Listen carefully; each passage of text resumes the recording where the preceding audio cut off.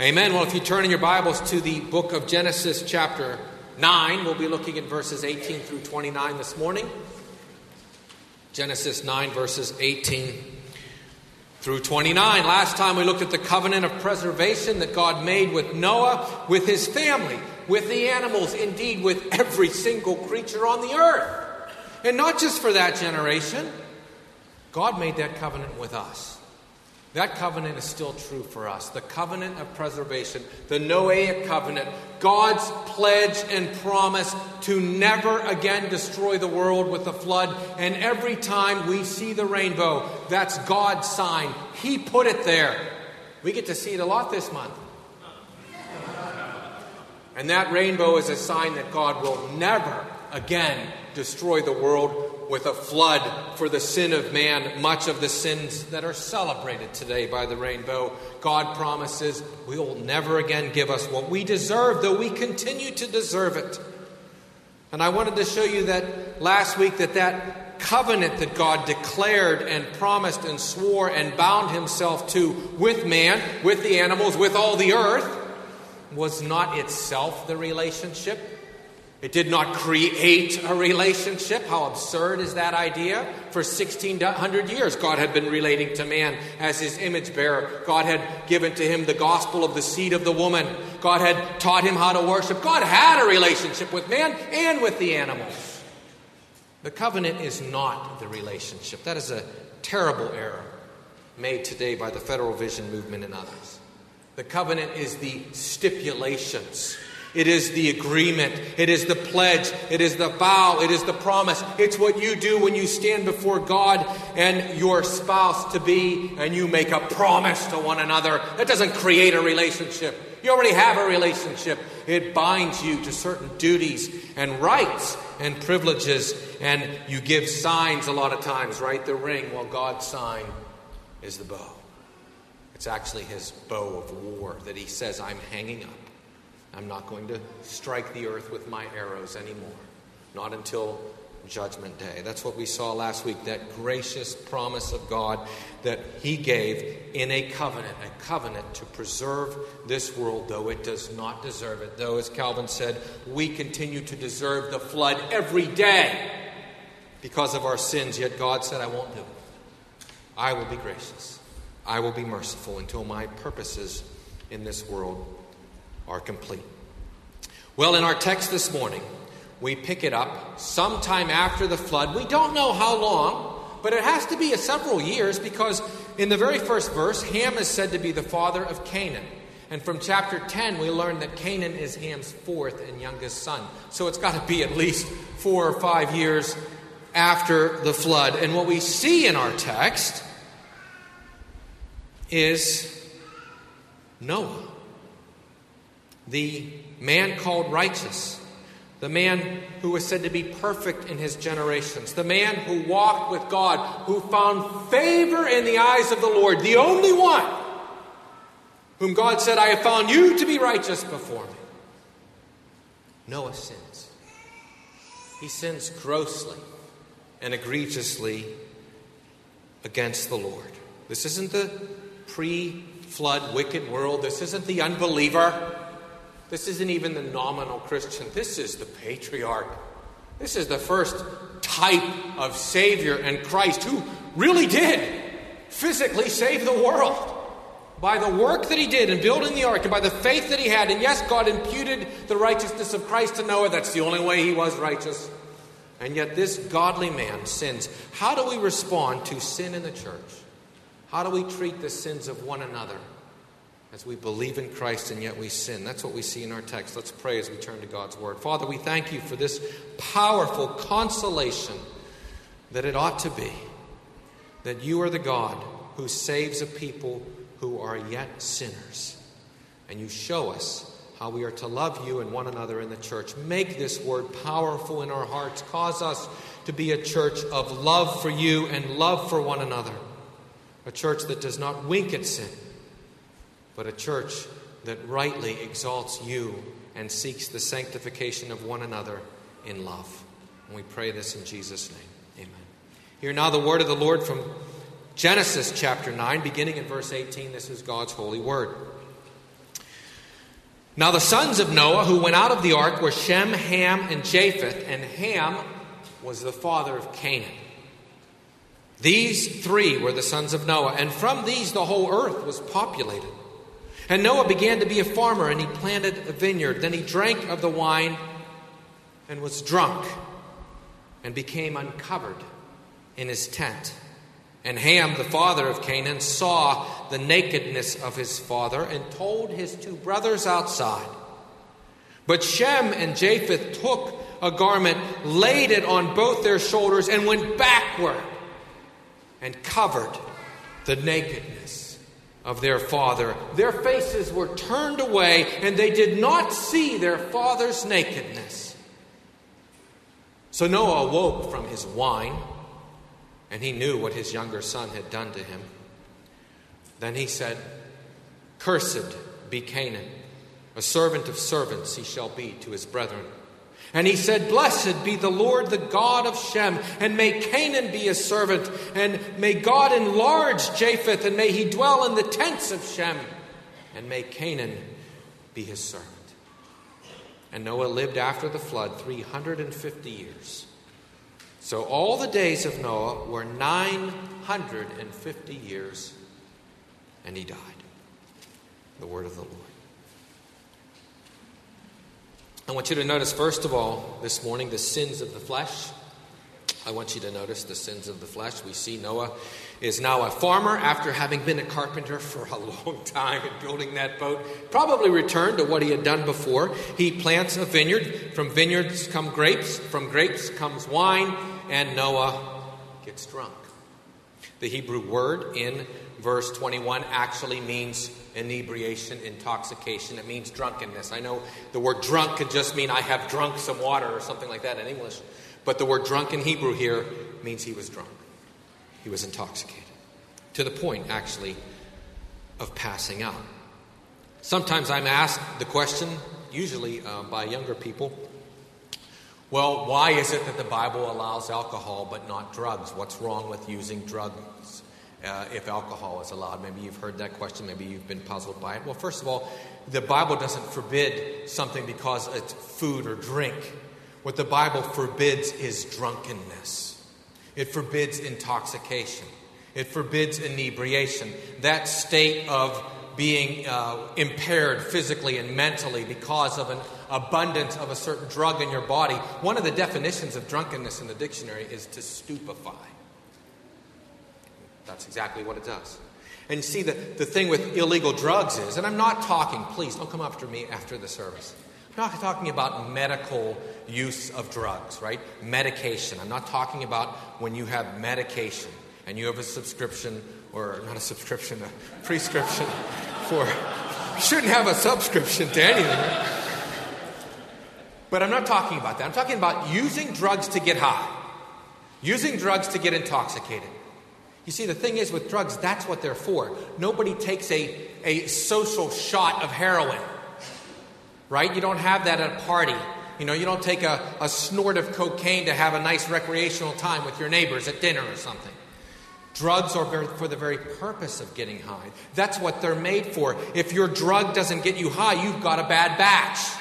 That's why drugs are wrong. All drugs, illegal drugs, marijuana, heroin, cocaine, whatever it is, are always wrong because they're for the purpose of getting high. They're for the purpose of sinning in the state of inebriation and intoxication and drunkenness. And that's not true with alcohol, with the moderate use of alcohol. That's not true. In fact, we know from many studies that alcohol moderately used, a glass or two of wine a day, it's usually phrased that way, actually is good for your body, is good with the antioxidants. Actually, there's studies now that say that it can reduce the chances of dementia and Alzheimer's and all other things. This moderate use, right? That's not true with drugs. There's just no such thing as a moderate use of cocaine or heroin or anything else. You get high immediately. That's why it's a sin. So dispensing with that, I do want to notice that drunkenness with alcohol is a great sin. All right? We understand from the Bible that a moderate use of alcohol is allowed.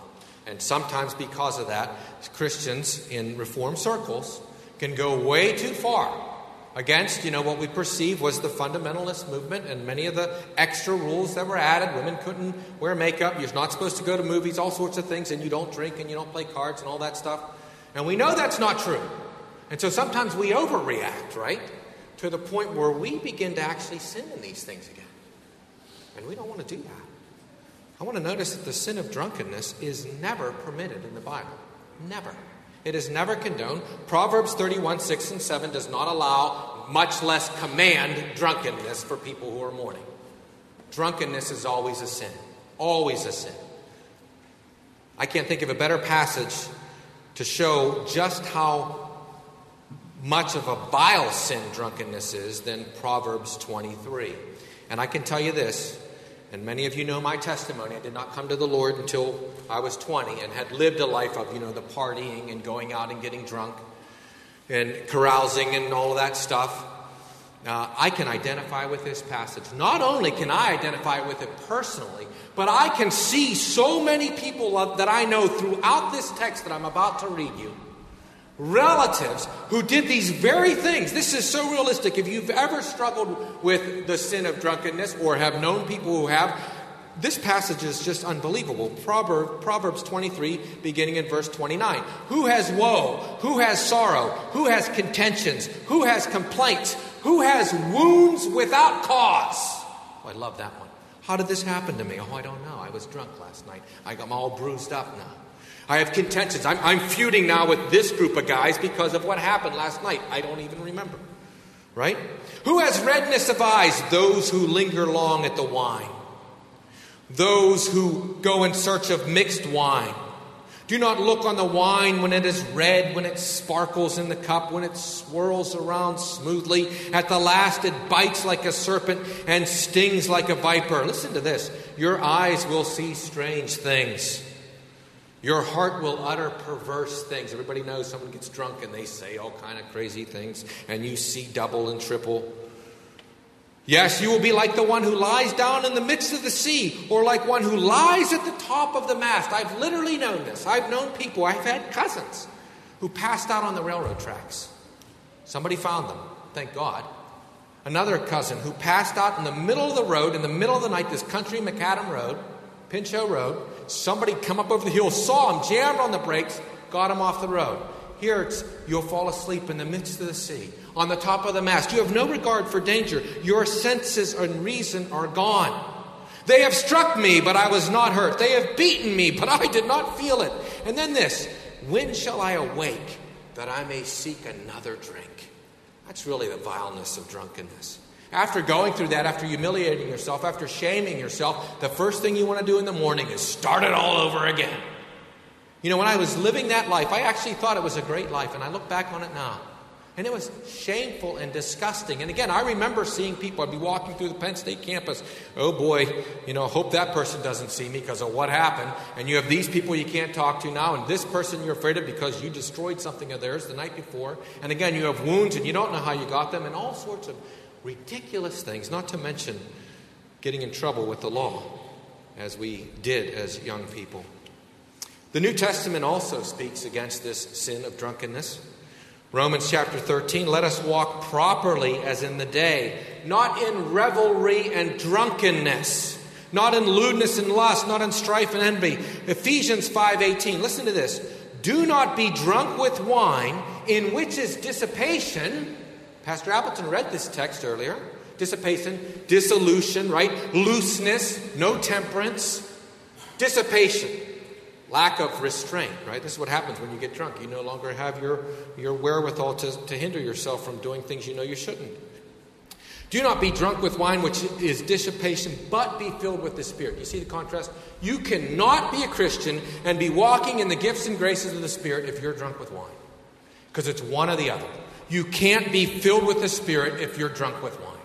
It's just not possible. And we need to remember this again in Reformed circles. That drunkenness is a great sin.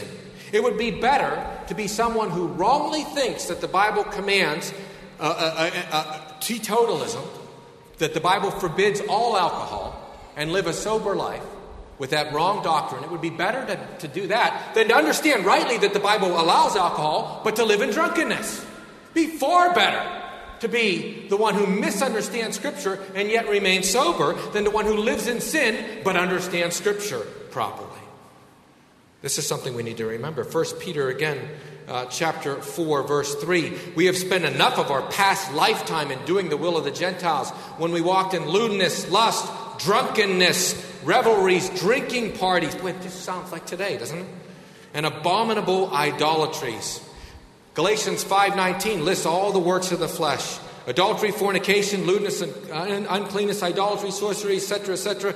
Verse 21, envy, murders, drunkenness, revelries, and the like, of which I tell you beforehand. Listen to this. Just as I told you in time past, those who practice such things will not inherit the kingdom of God.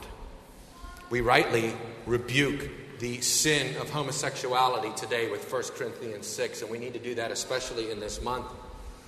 1 Corinthians 6, which says, do you not know that the unrighteous will not inherit the kingdom of God? Do not be deceived, neither fornicators, nor idolaters, nor adulterers, nor homosexuals, nor sodomites, nor thieves, it goes on, nor covetous, listen to this, nor drunkards, nor revilers, nor extortioners will inherit the kingdom of God, and such were some of you.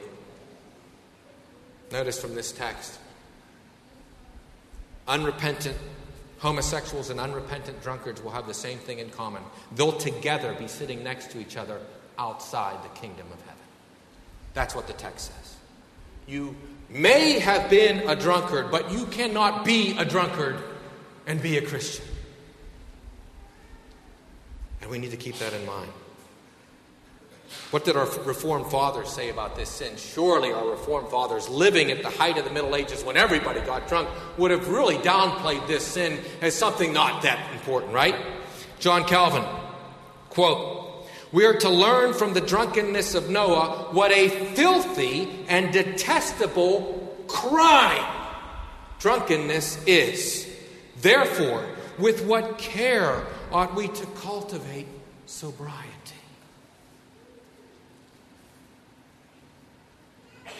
The Geneva Bible calls it a horrible thing. Matthew Henry says this, it disgraces men. Adam had the sense to seek a covering when he sinned. Noah, because of the great evil of the sin of drunkenness, the great evil of the sin of drunkenness is devoid of sense and reason. He has made himself incapable of covering his shame. At least Adam knew to run and cover. Noah can't do that. He's passed out in his tent. He doesn't even know that he's alive.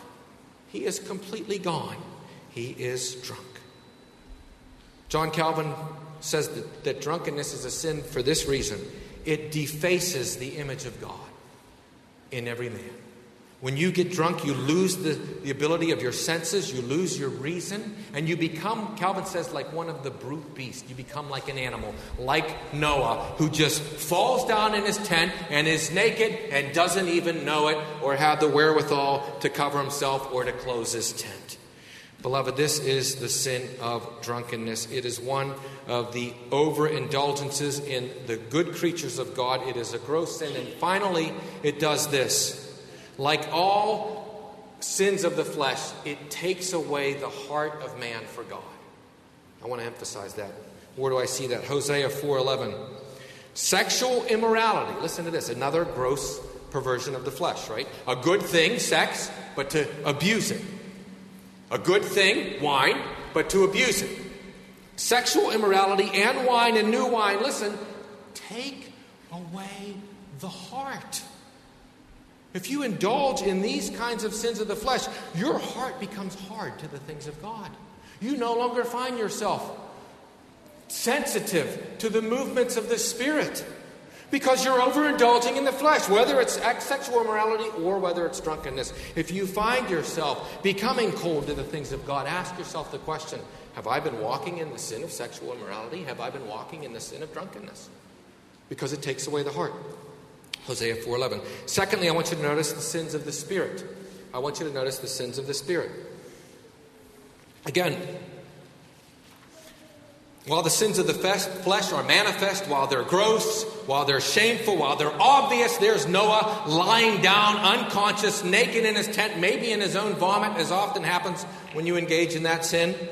It's gross to see, right? You see it. You see the sins of the flesh. They're evident. As gross as they are, the sins of the Spirit are worse. The sins of the Spirit are worse.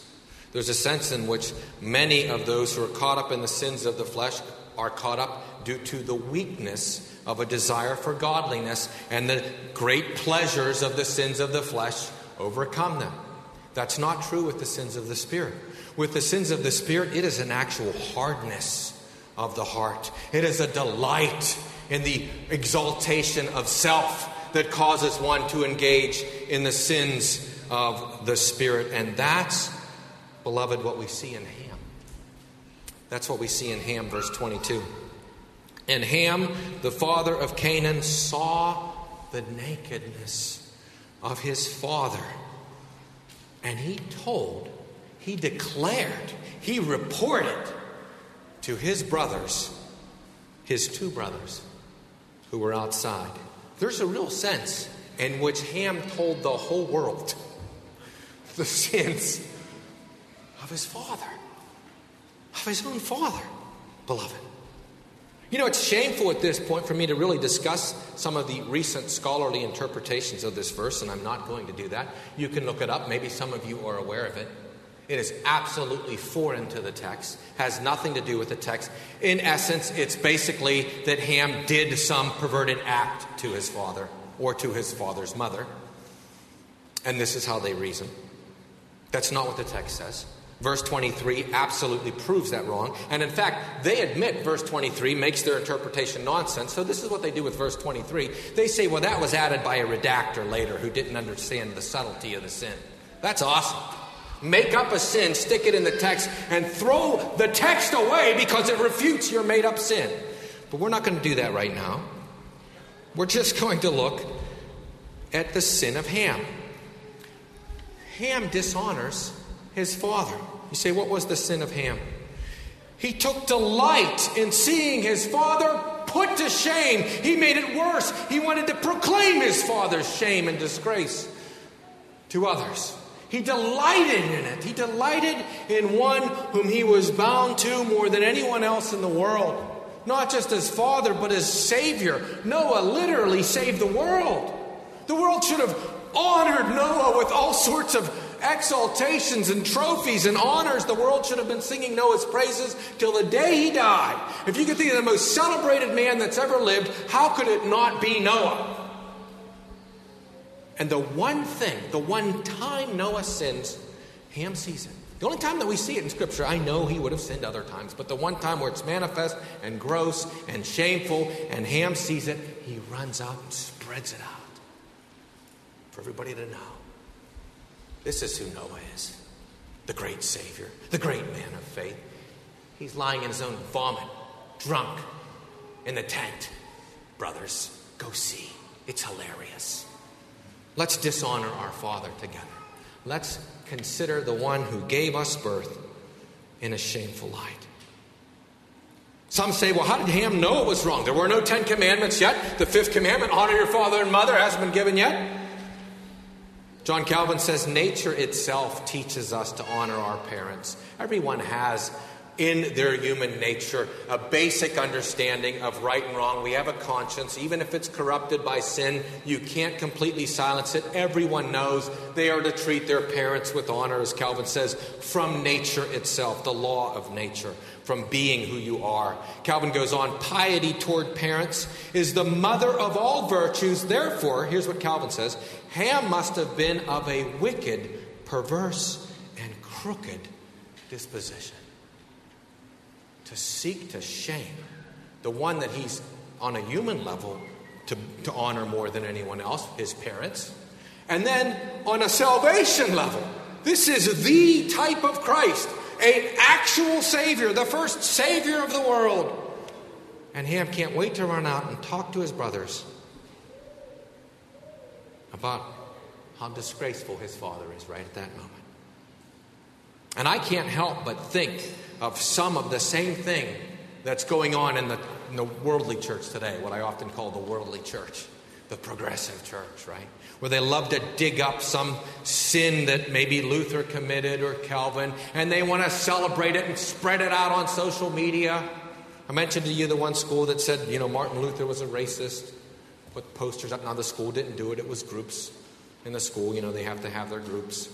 The school administrators should have disciplined that group and immediately tore down the posters. But, they want to create a conversation, right? Wonder if we put up posters that said Mary Magdalene was a whore. Maybe we should do that. Create the conversation, right? The Bible talks about Jesus delivering prostitutes. Or Peter was a denier. Or Paul was a persecutor. David was an adulterer. Let's remember the great saints for their sins. Is that what God tells us to do? To remember those? God says of David, he was a man after my own heart. Yeah, he committed a great sin. But he was a great saint. The Bible teaches us to do exactly the opposite with this kind of thing. It teaches us to cover sins, to cover them. The Westminster Larger Catechism, question 144. What are the duties required in the Ninth Commandment? The duties required in the Ninth Commandment are, and I'm going to skip way down, a charitable esteem of our neighbors. Listen, loving, desiring, and rejoicing in their good name. And here it is, sorrowing for and covering of their infirmities. Covering their infirmities. We should be covering our infirmities, not broadcasting them, not celebrating them, not causing someone's whole life to be boiled down to something that they did in a moment of weakness. And all of us have them. That is not loving our neighbors as ourselves. Galatians chapter 6 verse 1 says, if a man is overtaken in any trespass, you who are spiritual, restore such a one in a spirit of gentleness, considering yourself, lest you also be tempted. Here it is, bear one another's burdens. We should be bearing them, not throwing them at people. Bear one another's burdens, so fulfill the law of Christ. If anyone thinks himself to be something when he is nothing, he deceives himself. What did Jesus say if your brother sins against you? Go and celebrate it go and broadcast it on social media, right? If your brother sins against you, Matthew 18:15, go and tell him his fault between you and him alone. We want to minimize sin. We want to minimize the message and damage of sin. Go and tell him between you and him alone. If he hears you, you've gained your brother. Even then, if he doesn't, just take 2 or 3 others. We want to continue to try to minimize the wickedness that we all do. And bear it as far as we can. And of course, my great verse to refer to in this text is 1 Peter 4:8. And above all things, have fervent love for one another. Here it is. For love will cover a multitude of sins. The more you love someone, the more you will try to cover their faults. Try to minimize their shame. Now, I'm not talking about covering scandal. I'm not talking about, the scandal that was in the Roman church with the priests and the boys. And I'm not talking about the scandal that was in the Protestant church with those famous ministers and the prostitutes. Those things, when a man sins in some public way or hurts someone else, he needs to be brought to justice. All right, let's recognize that. There needs to be consequences. I'm talking about private sins between a person and God. We should try to cover those. Or if someone sins against you, right? That's the thing. If someone sins against you, as far as you can, to cover it. Right? When you do that, if it was your own child, or if it was your parent, or if it was your spouse, you try to cover that because you love that person. It's only when we want to ruin somebody that we uncover it. And that's exactly what Ham did. He wanted to ruin and disgrace his father. He hated his father. He rejoiced in his shame, and he wanted to spread it as far as he could. And so thirdly, I want you to notice the Christian thing to do. I want you to notice the Christian thing to do. Verse 23, again, proves that Ham did not do anything to his father, but just saw his shame. Because how do Shem and Japheth take the news that Ham has spread to them? It says, verse 23, Shem and Japheth, now look at this.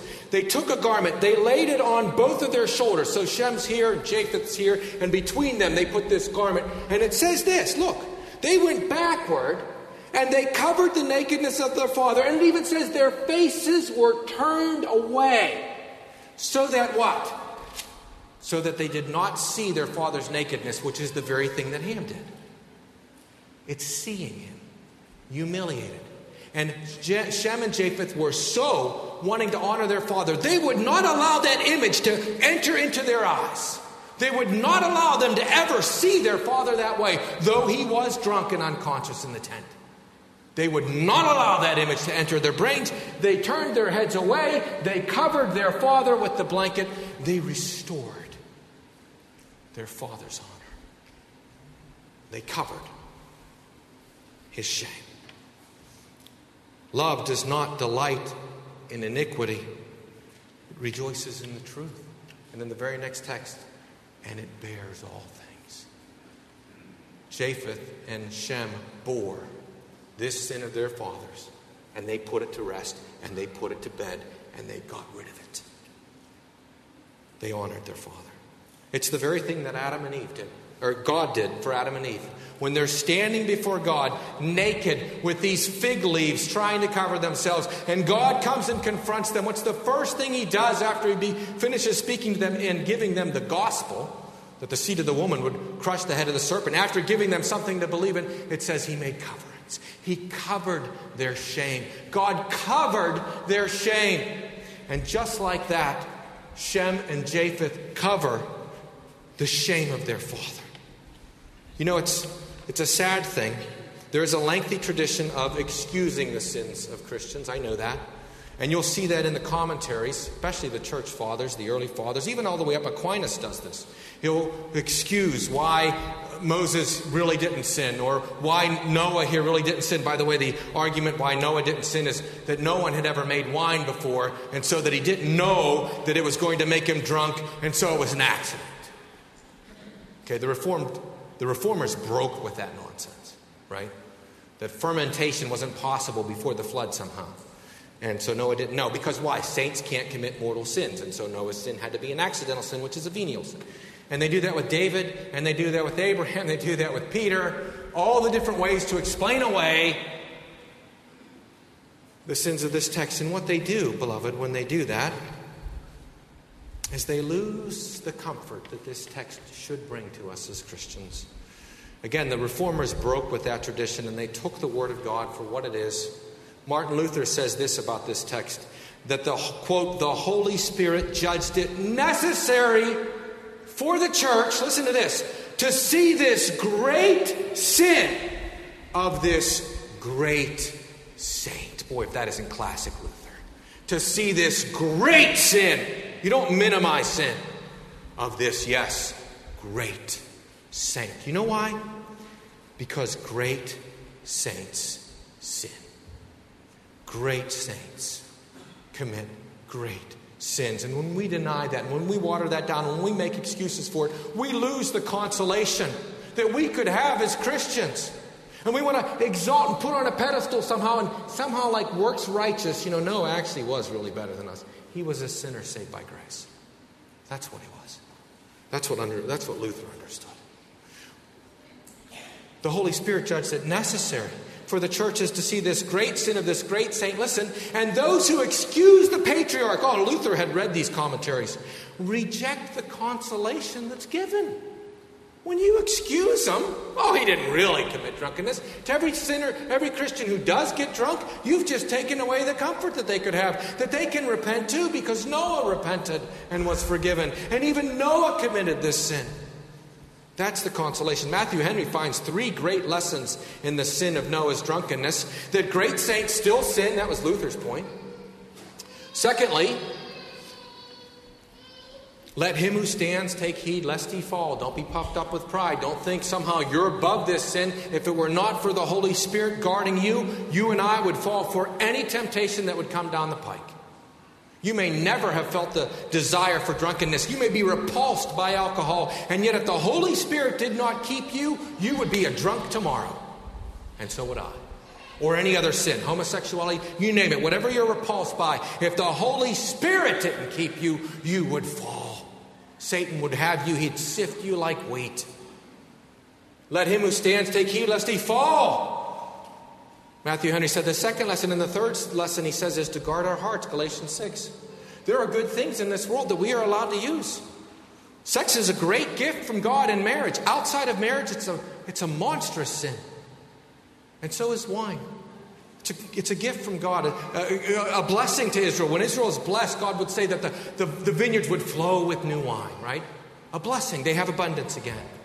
They can relax and enjoy themselves. But when that blessing is abused, the good gifts of God can be abused. And we need to guard our hearts against that. And that's what Noah did not do.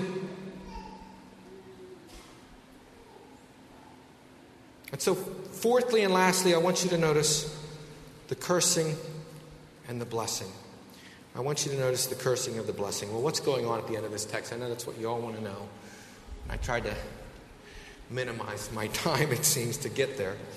Verse 24, Noah woke from his wine. He knew what his younger son did to him. Obviously, somebody told him. Then he said, "Cursed be Canaan, a servant of servants he shall be to his brother." Now, let's recognize something here. Noah is not a bitter man lashing out in vengeance against his son who did something bad to him. That's not what's going on here.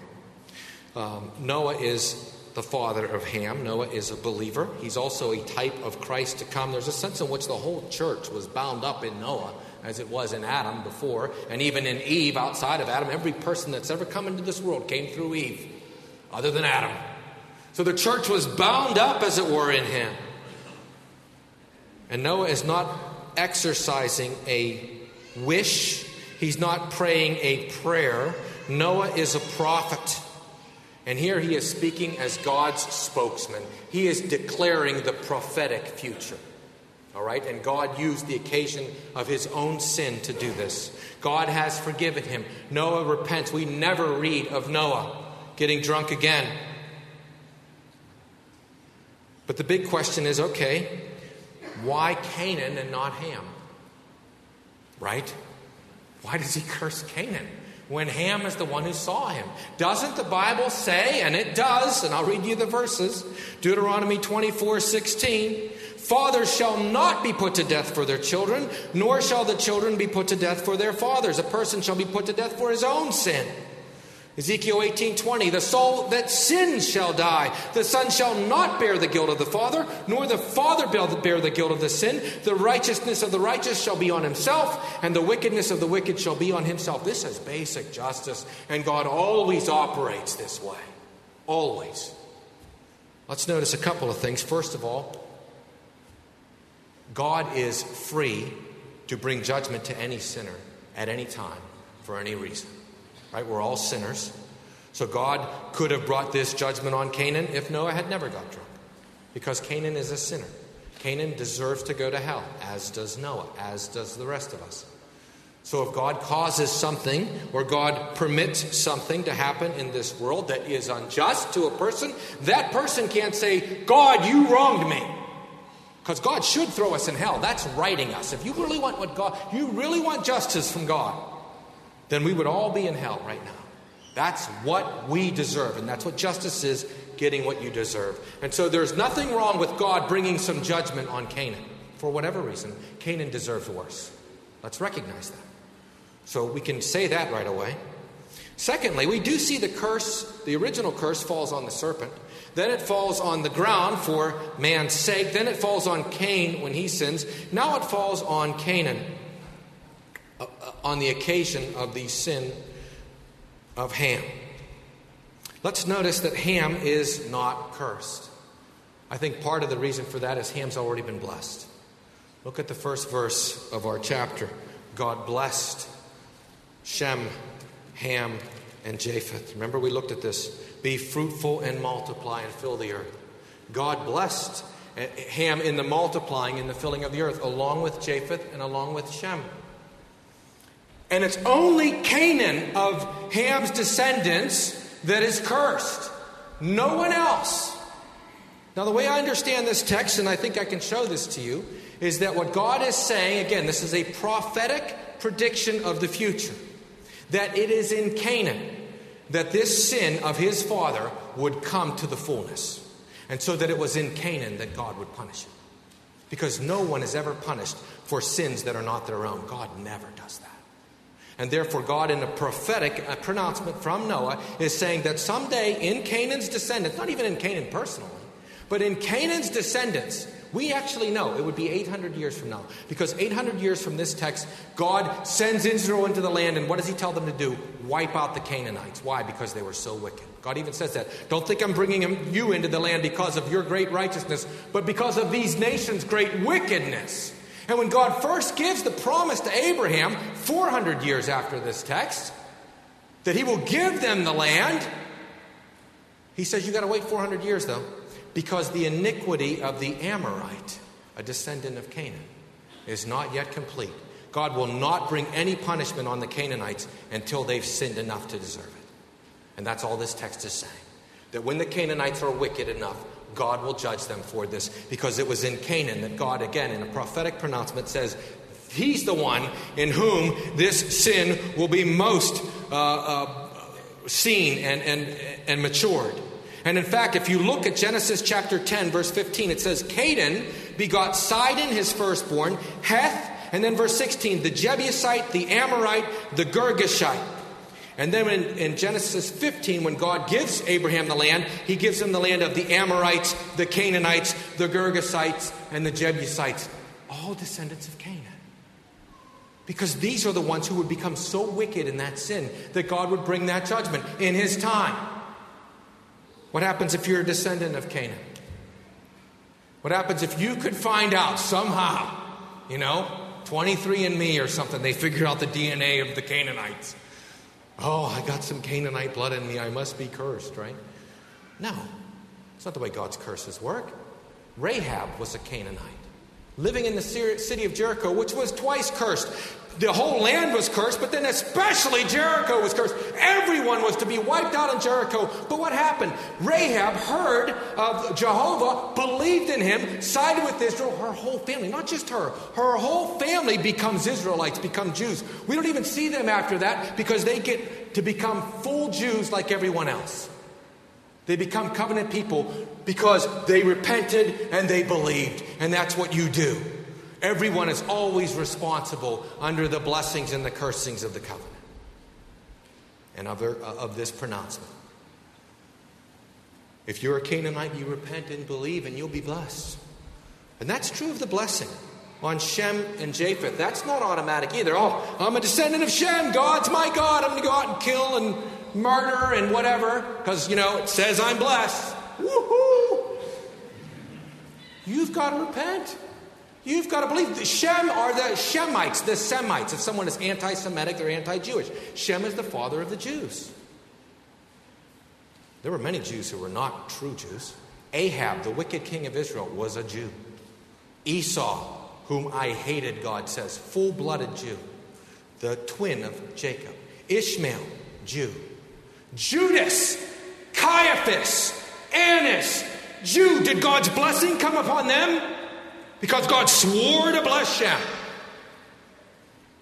They had to repent and they had to believe to receive that blessing. And so also the Japhethites. Who are the Japhethites? That's all of you, most of you anyway, by the looks of you. Japheth's descendants went north, 7 sons and 7 grandsons, to Europe, to Asia. They were the Europeans. They were the Slavic peoples, the Russians. They were most of us, because America was settled by Europeans. And what God is predicting here in this text is that the Japhethites will someday be saved and be part of the Jewish community. And almost every one of the church fathers and the reformers say that happened when the gospel went out. And that promise was another 2,500 years after this text, that the Japhethites would finally come and live in the tents of Shem. And that didn't happen for 2,500 years. The Japhethites were up in, Britain and the Celts worshiping gods and goddesses of the stones. The Germanic tribes were wiping each other out. The Vikings were bowing down to statues and living like animals. All sorts of Japhethites for 2,000 plus years did not come in. The Roman Empire. But that blessing had its fruition when God, in his time, brought about the gospel promises. And that's what I want you to see in Ephesians 2:19. Now therefore you, Ephesians, this was one of the Gentile cities, you are no longer strangers and foreigners, but fellow citizens and saints, members of the house of God. You've come into the tents of Shem. In Ephesians 3:6, that the Gentiles should be fellow heirs of the same body and partakers of his promise in Christ through the gospel. Beloved, these blessings and cursings are what we see unfolding in the rest of Scripture. That's why the Canaanites are emphasized, because Israel's about to go into the land when Moses is first writing this down, and the Jews need to understand why they're cursed. And God shows them in this text because of what they did, because of the Canaanites fulfilling and filling up the sin of their father, as it were. But someday, many, many years, right, the Gentiles would receive the gospel. And that promise is in this text. This text, beloved, is why you and I are now in the house of God. We are dwelling in the tents of Shem. Let's pray. Father in heaven, we thank you for your word. We thank you for the gracious way in which Japheth and Shem covered the shame of their father. Help us to do that in this church. Help us to not publish or try to expose or try to humiliate people in their sins. Help us to do the exact opposite. That we would want to cover, that we would want to protect, that we would want to preserve our reputations. We know we're sinners. We know we all sin. But Father God, unless we do some injustice to some other person or something that is a crime, we should be covering our sins. We should be protecting. We should be bearing with. Yes, we should be loving one another. Help us to do that, Lord. We thank you that you've brought us into the tents of Shem. We thank you, Lord God, that you made a covenant with Shem, that you are the God of Shem, and indeed you are the God of all those who believe in the Lord Jesus Christ, whoever their father was. And you will also judge all those who don't, whoever their father was. So help us not to presume upon anything, presume upon the covenant, but to subjectively make it our own by believing, by repenting, and by living out that faith. And we pray this in Jesus' name. Amen.